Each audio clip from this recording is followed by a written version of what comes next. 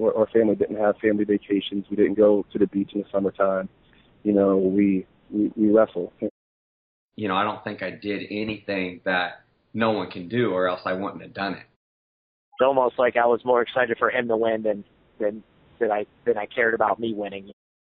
That was when I really, truly understood that you can't get on that podium without being a well-rounded wrestler. Wrestling's just like one big puzzle. There's like a counterattack to every attack that the opponent has, and it's just fun trying to figure everything out. I really love to watch freestyle wrestling. I watch it, almost every day. I'm watching Russians and Iranians. And I think you had some pretty good questions, pretty in-depth. Only fault was that I thought I could pin everybody, so going into the semifinals, I didn't really have a game plan. It took me a couple of years to really recognize just what I had actually done and how really rare that is. I was super, super, super intense. All I cared about was wrestling. For 17 years, it was this is what I was training for, and this is potentially my last tournament. It's this is it. It's 8 Mile, you only get one shot. Felt like he took what was mine, and I was trying to take what was his, so just kind of how things go. Welcome to episode 17 of the Sudden History Wrestling Podcast. I'm your host, Earl Smith. Before we go any further, I have to apologize profusely to everyone out there. Sudden History has been on a 2-week hiatus. I certainly did not plan for that to happen, but that's kind of just the way it goes. I can make 1,000 excuses why we didn't have a show or two, but you don't care. We're all wrestlers. We don't care about excuses. Well, we're back now. We have a great guest lined up, so let's just jump into it. Today we welcome Phillip Simpson to Sudden History. He was the first and only 3-time All-American for Army and the 2005 NCAA runner-up. Thank you for joining us, Phillip. Thanks for having me, Earl. All right, I'll start with a question I ask a lot of our guests. When and why did you begin wrestling? Yeah, so I grew up in a wrestling family. My dad is a teacher and a coach, and so as well as my uncles, a couple of uncles and a couple uncles that were very involved through officiating.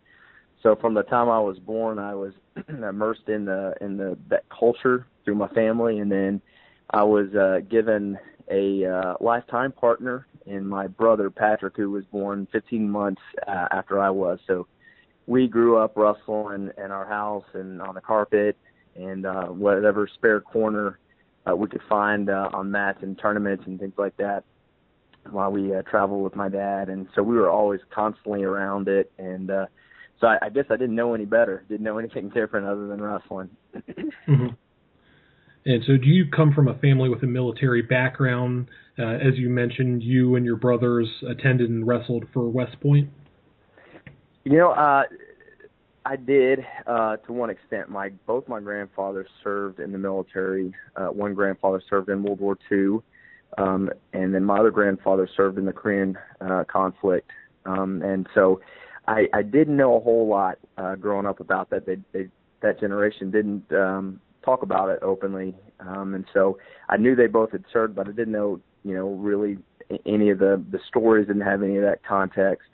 And it wasn't until I was recruited by Coach Chuck Barbie. At the time, he had been the assistant coach at Oklahoma, University of Oklahoma, and then he, which is where I met him during a summer for one of their camps, and then when he got the head coaching job at West Point, he called and just talked with him. I was very interested. I didn't have any real exposure outside the fact that I knew my grandfathers had served, but it was very different, very new. I never grew up thinking that I would be in the military, that's for sure. And so as a high schooler, what attracted you to wrestling for Army, and were you heavily recruited by other schools?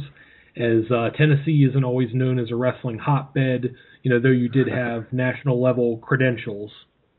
Yeah, first off, Tennessee for sure has not had maybe some of the reputation that other states have. Although we have definitely gotten better.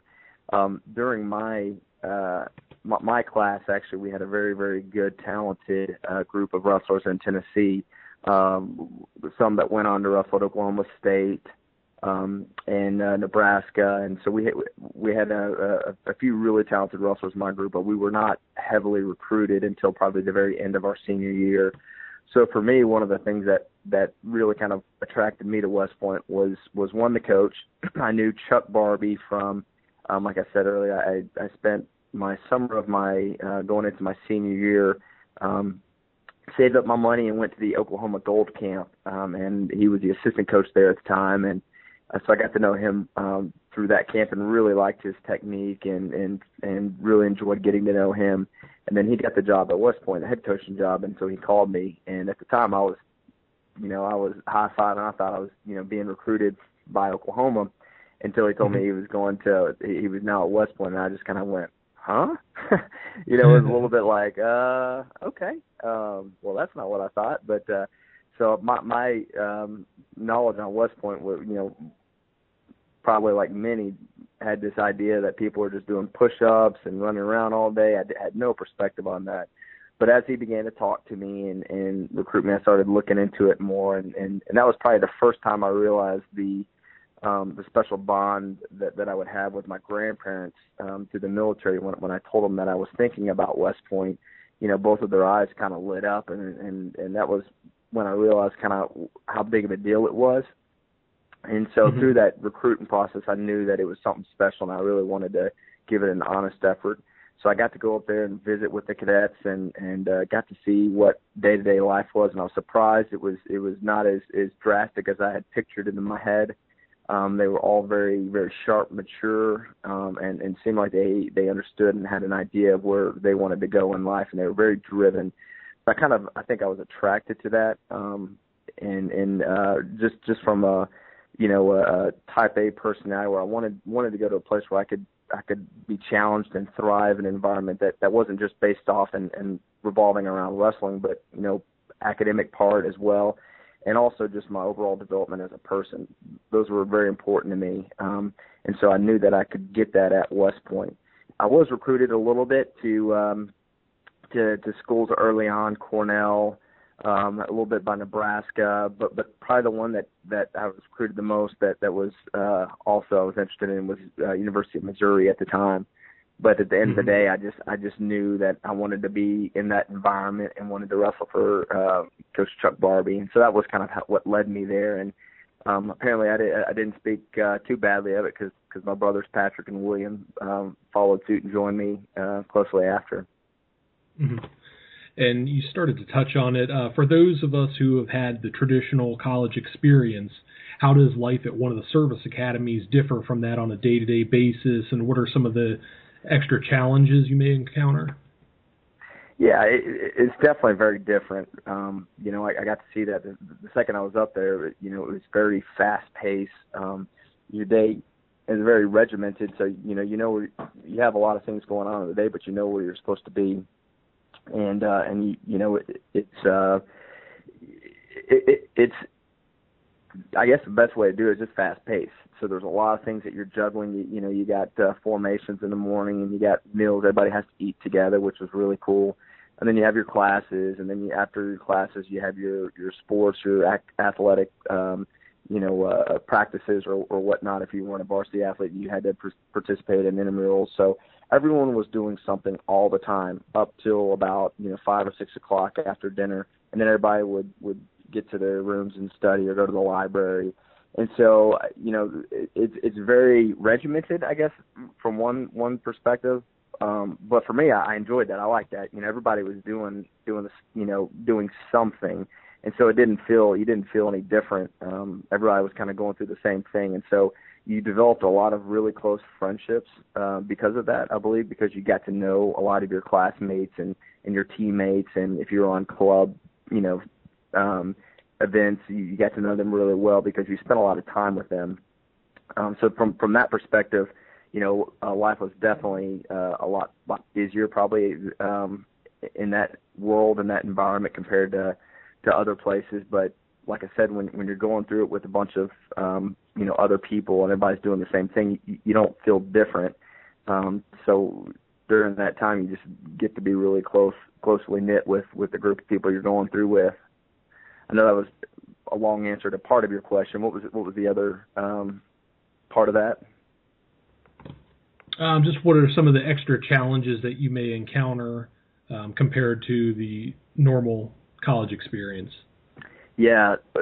So the other part of that, I guess, when you're going through that as a normal cadet, everybody's going through the same thing. But to add on, to be competitive in a Division I sport, that is a little bit of a challenge. And I think it takes a unique, special person to be able to balance that load.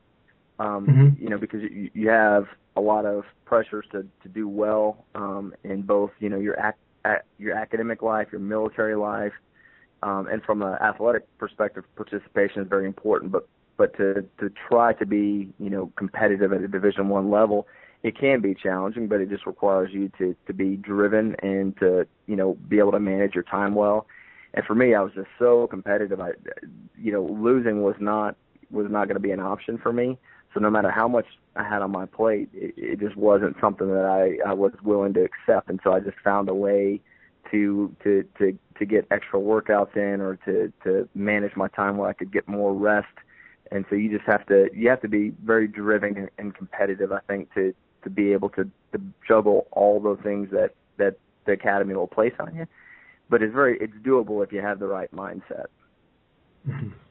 So early on in your freshman season, did you have a win or even a close loss? Just some sort of moment led you to believe that you were really going to be able to compete with the best collegiate guys in the nation? I think there wasn't one particular moment. I thought I could compete with him right off the bat. That probably goes back to me being very competitive. I wanted to win right away, and so I do think there were like little small moments where I realized what it would take for me to be able to achieve what I thought, and maybe that was not necessarily like, oh wow, I can do this moments, but more like, okay, I know I can do this, but this is what it's going to take. These are the guys I have to beat on a consistent basis to do that. One was Nate Parker. He wrestled for Oklahoma. He had just transferred, I think, from Penn State, and he was ranked ninth, and it was my first tournament of the year. And I was wrestling against Oklahoma, so I knew some of the guys on the team. And Coach Spade, so I knew him well, and that was where Coach Barbie had been. And we were wrestling in the consolation finals of the Brockport, Oklahoma tournament, and I got to feel how quick and strong he was, how athletic. And he was a very mature college kid, and I'm coming in at 18 years old, and I was kind of a late bloomer anyways, so I could feel right away how difficult it was going to be. But I ended up pinning him, getting on top and pinning him, which I was known to be a top rider. So that was kind of I knew I could win, but I knew I was going to have to improve my feet, my ability to score on my feet. And then as the season grew on and I worked on that, I beat an All-American from Wisconsin. I'm forgetting his name right now, and that was at the Virginia Duels, and that was kind of where I realized how gritty and how tough I had to be. I couldn't just rely on my top work. And so that was kind of another moment. That was right after Christmas, so that's kind of a tough period for a freshman. You're coming back, the season's long and wearing on you, and then, you just finished up with your exams, those kind of things. So I think for me, that was when I had to really understand the grit that it would take for me to compete. And then I put myself in a position to be in the finals at the EIWAs, and the guy that I competed with against a couple times that year, Mark Conley, there's a Naval Academy guy. He was ranked 1 in the nation for a couple of weeks, and he was right there in the top 2 or 3 all year long. And I lost real close matches with him where a couple of them I was actually winning, and he was able to come back in the end of the matches. And so that was one of the ones where I think it ate at me because I knew I could beat him. I just didn't. I hadn't reached the level of consistency that I needed to. So I think it was small moments where it wasn't like, aha, I can win. It was more like, this is what I have to do to win. And so it was a lot of growing up my freshman year. Mm-hmm. In that freshman year, you earned the 10 seed at Nationals and fell in the round of 12 to a senior, Chad Erickson, in Minnesota. And it ended up being the only year in which you didn't make the podium. Talk about your first experience wrestling in the NCAA tournament and, ending with a 1-point loss in the round of 12. Yeah, that's funny. Out of all the years I think about my experience in the NCAA's, that year actually was very well, serves one of my better memories. It was very emotional because I really fell in love with college wrestling when I was in 8th grade, and a family friend, Mr. Pat Nalen, drove me up to Pennsylvania where they had the NCAA's, and I remember watching that and fell in love with it and was like, that's where I want to be. And so my freshman year was up in Albany, New York, and there was a lot of historical things around that NCAA tournament. That was Kel Sanderson's senior year, and he was going for 4 years undefeated. So there was a lot of excitement built around that, and so for an 18-year-old, I think I was 19 at the time, 19-year-old freshman coming into that, having sat up in the nosebleed sections for a number of years, and being, weighing in next to some of these guys and watching these guys, it was just like, it was a little bit of a, wow, I'm here. This is crazy. And it just was emotional, having my family up in the stands chanting Army. So it was just a really, really good experience. I lost a match in the second round that I felt like I really shouldn't have. But I think that, that grittiness that I had to learn in the middle part of the year paid off as I kept pushing through the tournament and kept beating other guys. And just my competitive nature, I wanted to win. And once I got to wrestling, I didn't get overwhelmed by the moment. And then when I got to the round of 12, it was another match just like any. And I was wrestling Chad Erickson. I knew he was a good wrestler. I'd watched him when I was I think he was a freshman when I was in like 8th grade. I remember watching him against Iowa, and so I knew who he was, and it was kind of crazy me wrestling this guy. And it was a great match, and it ended up, the last few seconds we got in a scramble, and I was trying to get behind him, and I got behind him, but he was still holding on to my leg, and so I couldn't quite get it. And I just remember being heartbroken because I really had put myself in a good situation, and I knew I could have won that, and I'd planned on it, and that was a really, really tough moment for me because I worked so hard through the tournament to get myself back in that position, and I was just so close. And I remember that really was what drove me throughout the summer and my sophomore year to continue to train hard, and that gave me kind of the background of what that year looks like. So I think that propelled me moving forward. But that was for sure. I think about it all the time because I feel like there was a lot of matches that were close that I just kept gritting out in that tournament. And I was, probably my toughest tournament I wrestled, mentally and physically in my college, throughout my college career. And you talked about that sophomore year. You came into nationals that year as the 8th seed, losing only to the eventual champion Tion Ware in the quarters. And after that, you battled back to get third. You beat a host of studs. Zach Esposito, Aaron Holker, Scott Moore, and most of those were not even that close of matches. What are your recollections from that run in 2003? Yeah, that was probably my most fun NCAA tournament. And like I said, my freshman year was probably the one where I probably showed the most grit and toughness. This one, I really was. I knew all year long that I belonged to be up there, and I knew where I needed to be. I had some issues with my weight cutting throughout the year. Obviously it's a little bit harder to cut weight at West Point. You have to go to meals. You have to sit down, and, you don't get options for some of that. They've changed some of these things nowadays, but at the time, that's kind of what I was going through. And it was just tough for me to get my weight down. I kind of hit a growth spurt there, I think, between my freshman and sophomore year. And so that really played into the year long, where I knew I was better than a lot of these guys. I just hadn't put it together. And so going in as the 8th seed, I knew I belonged to be up there in the top, top 2 or 3. I thought I was going to make the finals.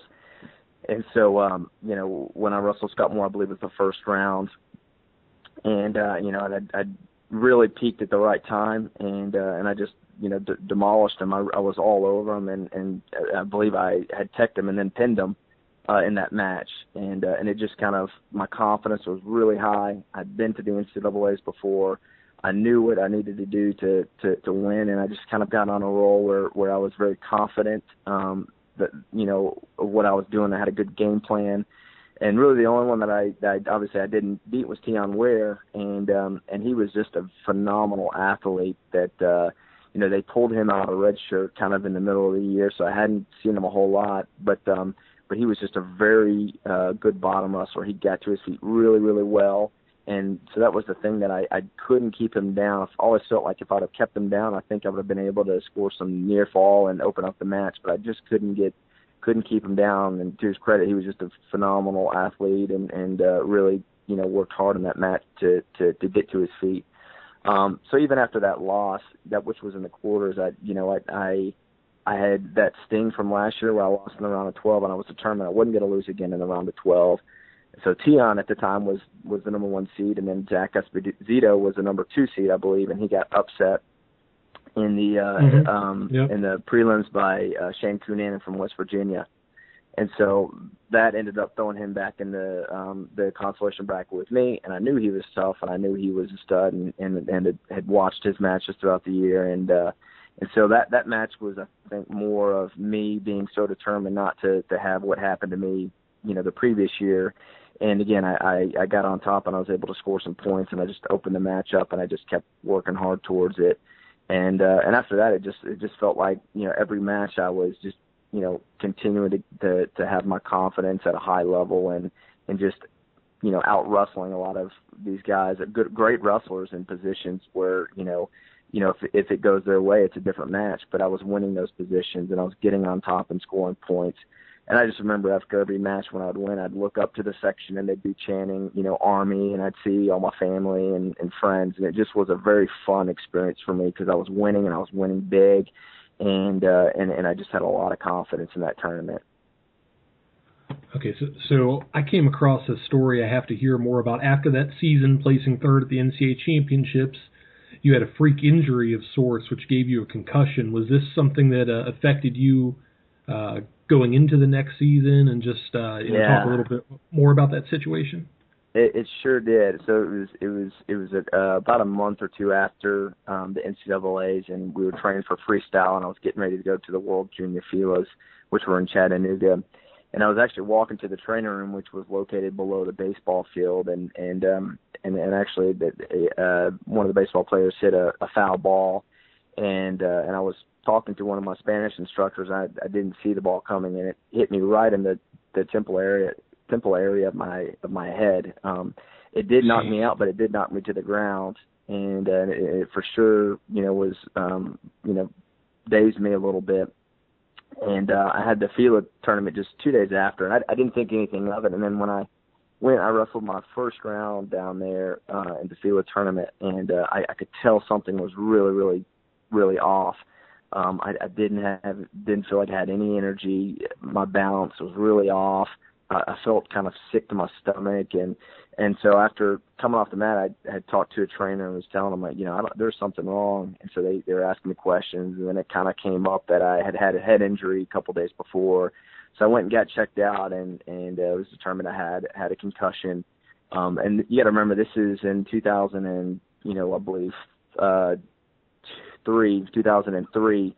So there wasn't a whole lot of concussion protocol, diagnostic tests. There wasn't a baseline for those kind of things. And so, obviously I didn't get to wrestle, finish that tournament, and went on to, spend off season, wrestling and lifting. And then at the beginning of the next season, I'd grown a lot again, and I was up to wrestling 157, and I was solid. I was strong. I felt great. I was cutting just a little bit of weight, but not a whole lot. And in the Las Vegas tournament, I was wrestling, I believe, BJ Wright, Nebraska wrestler, who was really, really tough. And he had my arm trapped on the side that he lifted and planted me. And at the time, I didn't think anything of it. I finished the match. I think I measured him. And then after the match, I didn't feel right. And then I wrestled in the semis of that's the Cliff King tournament in Las Vegas.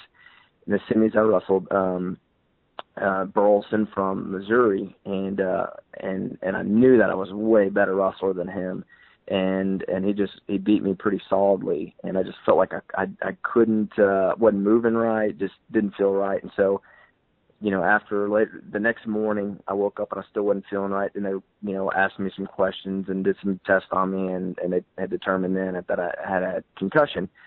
And so that was my second one within a year.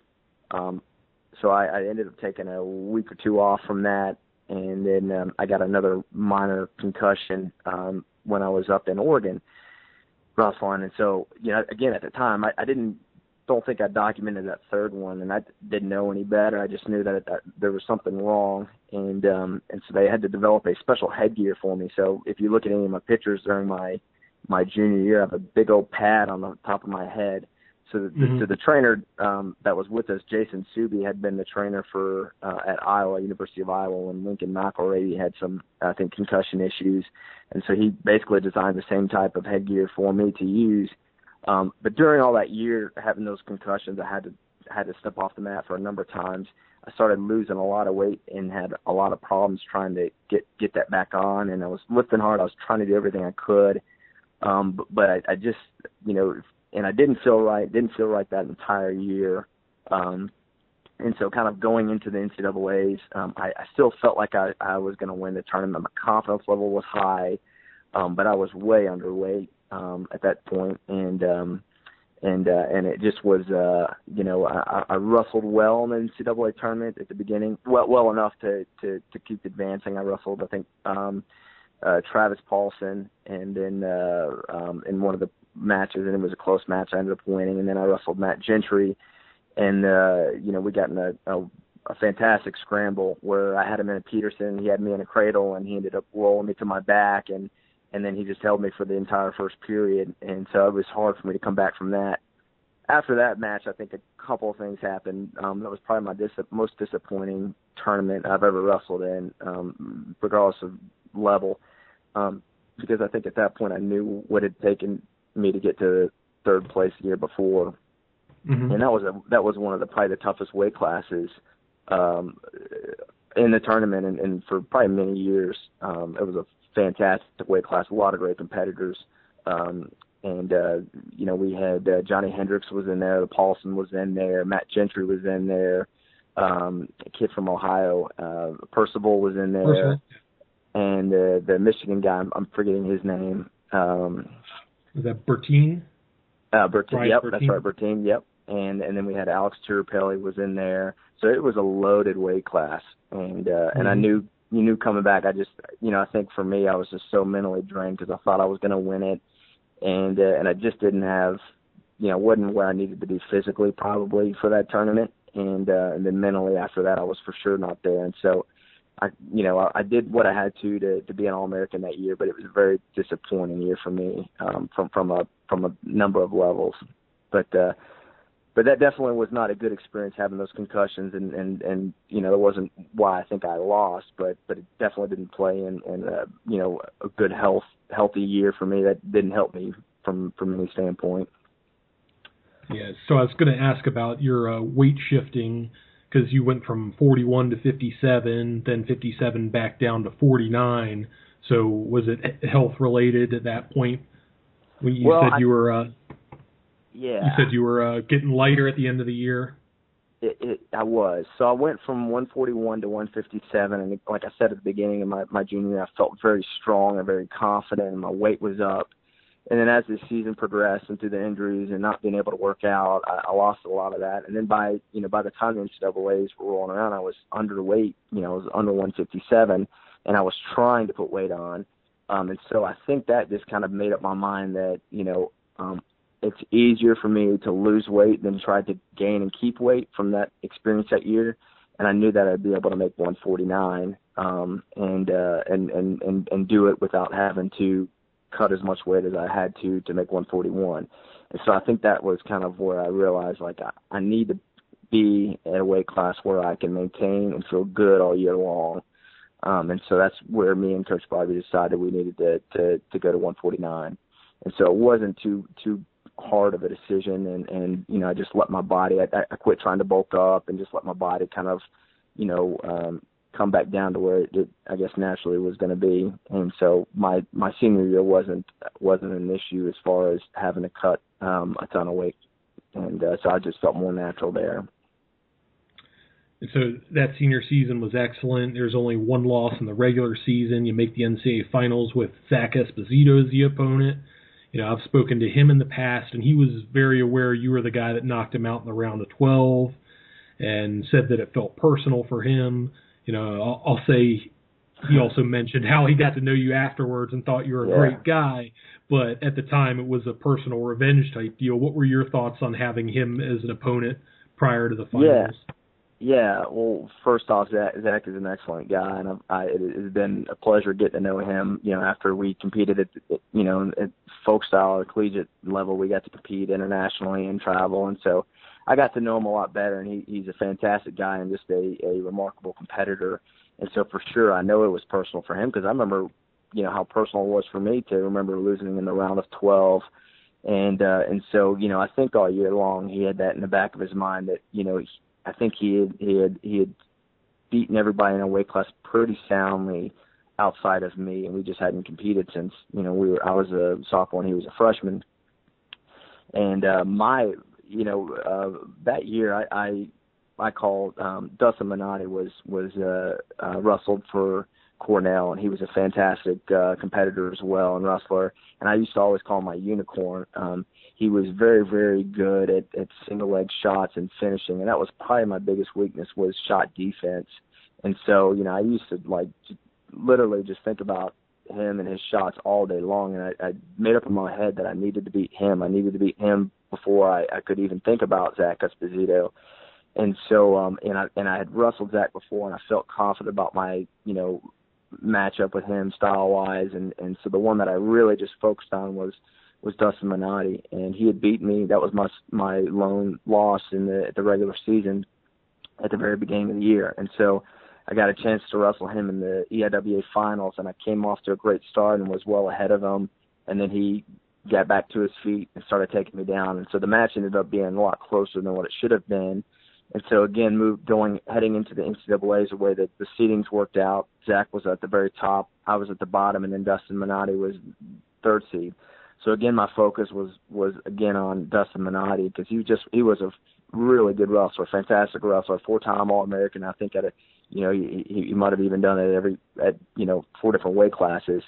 But he was just a really good competitor, and that's really what I planned on most in that leading up to the NCAAs was to wrestle him. And fortunately, I had a fantastic semifinals match against him and dominated him. And so it was right after that match, they took us back and we had an interview, with reporters and things like that. And I remember walking out being like, oh man, I gotta prepare for Zach Esposito. And so Coach Barbie and I sat down, we watched a film that we had on him, and we talked about the game plan. And so kind of going into the match, I was very calm, probably way too calm than I needed to be, just because I was very confident in my strategy. And I knew what worked against him back in 2003 when we wrestled. And so heading into that match, I was very confident and went right after my offense, and he was waiting for it. I tried to do a little head snap shut by, and he stepped over me and took me down right off the bat. And I remember that I could as soon as we started wrestling, when he did that, I could feel the sense of energy that he was wrestling, the sense of urgency that he had in that match. And because he had also been in the NCAA finals the year before and lost to Jansen, and so he had that. He knew where he was. He knew what he had to do to win. And I think that caught me off guard a little bit. It didn't play out like I had thought it was going to play out, and I didn't adapt in that match like I should have. And I remember slowly trying to work myself back up to my feet, and he was very methodical. He was very, I didn't feel like he was trying to score on top. He was just trying to keep me down. And so that was really frustrating for me, because I didn't feel like I got back up to my feet and didn't allow myself to get back in the match until later. And at that point in time, he knew he was close to winning that. And so it just was, it's one of those matches. I've never watched it, but I've played in my head all the time. I still play it in my head all the time about what should I have done, how should I have adapted on that match, and what could I have done. But short story long, he beat me, and he came prepared for that match, and like a true competitor, he was going to make, he just out-wrestled me. He out-wrestled me, and he just was I could tell just from his energy how it was almost like desperate. He was desperate to score and to win that. And I think I was too calm for that experience. I didn't adapt to that level that he brought. Mm-hmm. So after college, you did a lot of wrestling freestyle. How was that lifestyle as a guy who wasn't, necessarily the number one guy on the ladder, but someone who keeps grinding it out for years at a time? Yeah, it's funny. My name was probably there for a long time, but I didn't wrestle a whole lot, like, consecutively. So, in the military, they have the program, World Class Athlete Program, which allows athletes that in Olympic sports to compete if they qualify. And so, it was a tough decision because I'd spent 4 years at West Point. I wanted to be an infantry officer, and I was commissioned an infantry officer, but then I had this wonderful opportunity to wrestle. So I decided to do that. So I moved out to Colorado in November, end of November of 2005. Terry Brands was the coach, and we had a number of really, really good wrestlers there at the place, Bill Zadek being one of them. And so, I hadn't spent a whole lot of time and energy growing up wrestling freestyle. I wrestled a little bit, but I only went to Fargo once, and my training for Fargo was actually the Oklahoma Gold Camp where I met Coach Barbie. So I did not have a very extensive background in freestyle, and so it was a wake-up call from a strategic perspective as a wrestler, and then it was a wake-up call just the lifestyle. It was very different. I almost didn't know what to do. I had so much time.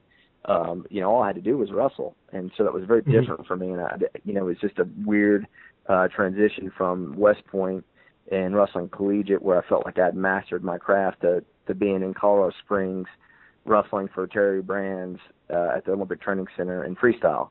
And so it was very different for me. The rules were different, and they changed like a couple times. But I wrestled for about 2.5 years. Until the Olympic trials, and just at that 2008 year, I felt like I was starting to slowly get to where I was confident in parterre positions, and my feet was still, I was okay, but I wasn't where I needed to be. And then I had to take about 2 years off. I took a year off and deployed to Afghanistan. I had a wonderful experience doing that. I enjoyed my deployment. It was tough. It was tough being away from the sport, but I followed it online. I knew what was going on. And then when I came back, I had to transition back into the WCAP program. So all in all, it was about 2 years off where I wasn't competing. So from 2008, September 2008 to basically, 2010, September timeframe, I was not competing, wasn't even in there. And so, so for me to kind of, catch back up was a little bit hard. But I really dedicated a lot of time, and I had the confidence. And Terry Brands had moved back to coach Iowa, so that was hard because I had developed a really good relationship with him, and I felt like he knew me as a wrestler, and so now I had to change back, and we had a different coach, Brandon Slay, so I had to adjust to that a little bit, and I was just a lot more mature, I think, at this point in time in my career, and so I understood what I needed to do to compete and get myself in a position where I could be on a national team and hopefully make a world team. And so you start seeing when I was in 2008, we had a lot of older, really good competitors that ended up, Chris Bono, Doug Schwab, Bill Zadek, just a lot of depth there, even Zach Esposito, and then a lot, coming back to the next cycle, a lot of those guys had either retired or had been injured. And so it was a young new crop of individuals. Josh Torella, and then Metcalf had come onto the scene, and so there was a lot of newer, younger wrestlers. So I always felt very good about competing against them, especially in the room. I just never really got to the consistency in competitions that I needed to until the end of my the summer of 2011, I got to train and compete in Ukraine and Azerbaijan, and I really started clicking then, and I felt very confident going into the 2012 year.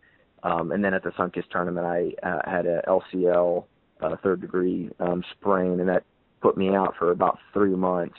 So then that just really took a lot out of me, and I tried to come back and I came back and wrestled in 2012 Olympic trials, put a good run together. Didn't happen, and then I had to take 6 months off to work in the military, and then I came back, and so my career from the international wrestling perspective, it looks like I was there for a long time, and mentally I was there a long time, but I really was, my wrestling was kind of choppy, so I didn't get to put together a lot of years, consistent years that I needed to, but that's the way it was, and from it's different because in college you got a smaller season.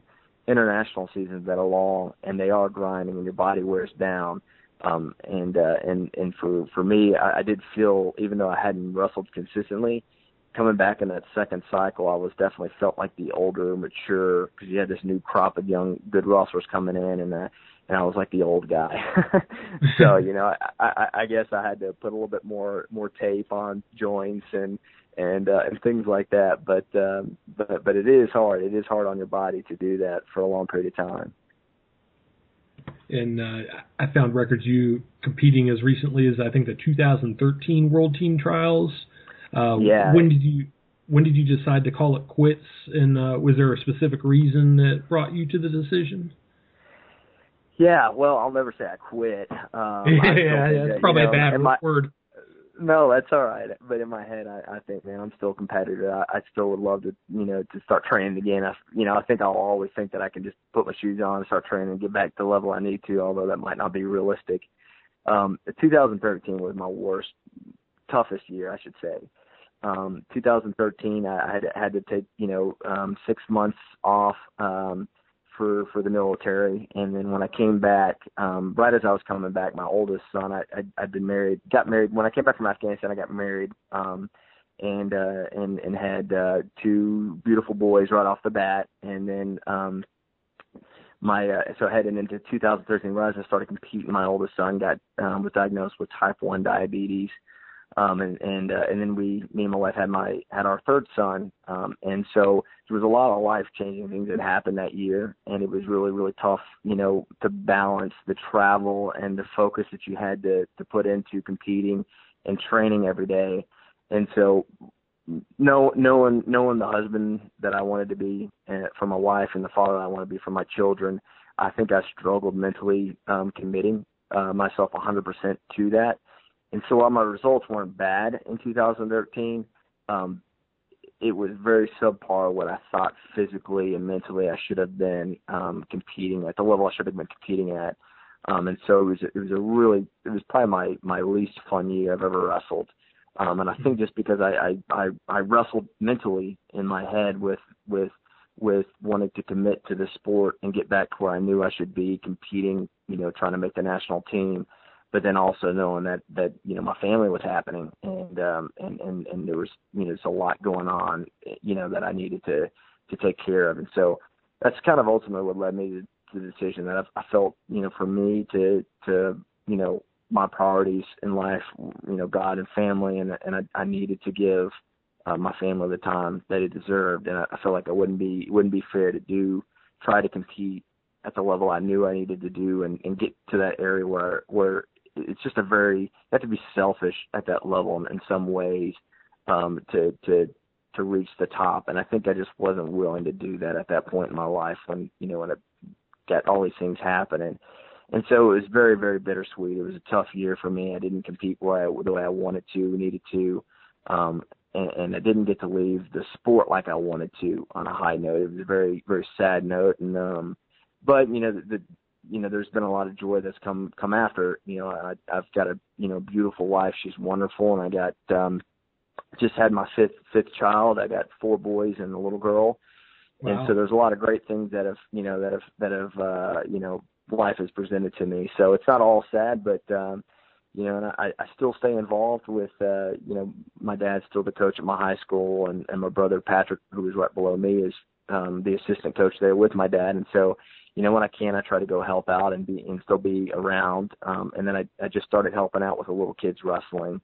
My oldest son, John Phillip, who was diagnosed with diabetes, he's 5 years old, and so he comes and plays around on the mat. And so it's keeping me involved, but I for sure miss the competitive feeling that you get when you're getting ready to wrestle in a tournament and compete against some, just really competitive top athletes. You don't realize how amazing that is until you don't get to do that. So you've had some time now to look back at your college career, and your name is all over the Army wrestling record book. How important or special is it for you to be known as one of the all-time greats in the history of Army wrestling? It probably sounds funny, but honestly, I haven't put a lot of thought into it. I don't. The only thing I feel like I probably think more about my losses than I ever do about my wins, and that's not probably a fun thing, a good thing. I wish I didn't think that way, but I guess I'm proud of the fact more on how I did that than the fact that I did it. I think it can be done. I think there will hopefully be wrestlers. Kevin Ward's the coach there now and is doing a fantastic job.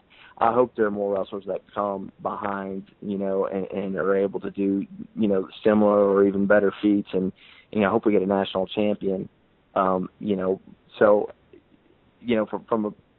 guess I'm proud of the way I did it and knowing that, I juggled all the things that I juggled and still was successful, and I didn't accept defeat. But I don't dwell on it a lot, and I honestly, I don't even. It's funny.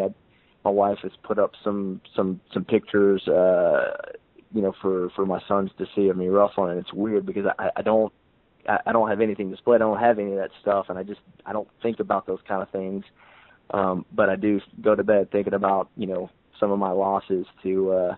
One of them being the NCAA finals, that one stings, and there's some, in the international scene that I think about that stings.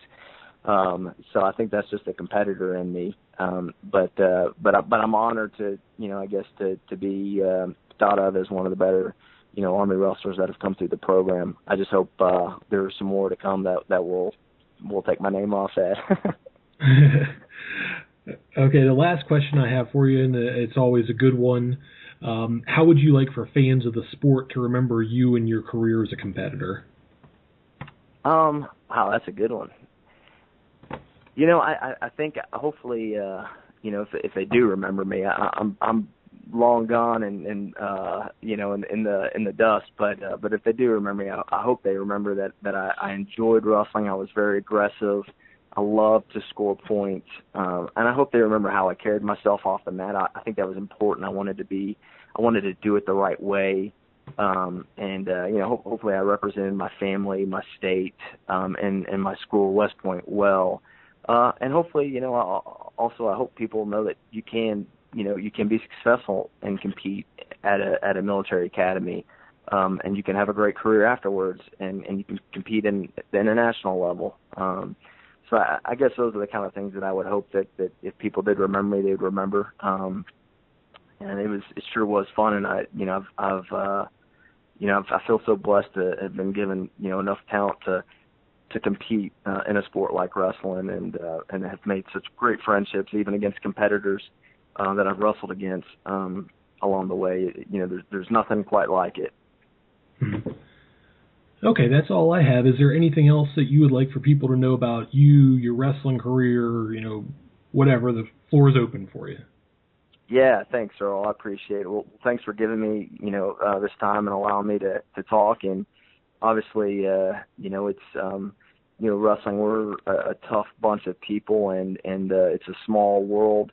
And so, one of the things is I always enjoy, reconnecting with either fans or and spectators or competitors. And so, hopefully, I'll be able to continue to stay involved with the sport and give back to some degree and see many of the people that supported me and watched me from afar. Hopefully I'll be able to stay in touch and reconnect with some of these people. And I appreciate you doing stuff like this for the sport. I think it's great. And the more we can continue to elevate the sport to the level I believe it should be at, in terms of respect and opportunity, I think that's very important. And so thanks for all you do, and I appreciate you giving me your time. All right, thank you to Phillip Simpson for joining us on Sudden History. That was great talking with Phillip Simpson, truly an awesome guy. I'll give you some behind-the-scenes stuff. Originally, I called him last week to tape the episode. Well, lo and behold, 2 questions into it, I realize I'm not recording. We attempt to start over, and I have some more issues with the software I use, and just ended it right there. Again, luckily he was very patient with me and let me call back a few days later when my problems were all taken care of. I felt pretty bush league about the whole situation, but he agreed to talk with me anyways, and it ended up being great. As we're wrapping up, if you have show feedback, hit me on Twitter at D1CW or at Sudden History for the show. Remember to check out everything on the Matt Talk Podcast Network. I'm particularly excited about the new show on the network, the PA Power Podcast. Those guys are super knowledgeable about the Pennsylvania wrestling scene. Even though I was pretty excited about putting some new sound clips in for the intro, we're still going to close it out with Greg Jones, so take us away. How the hell do I get off this stage?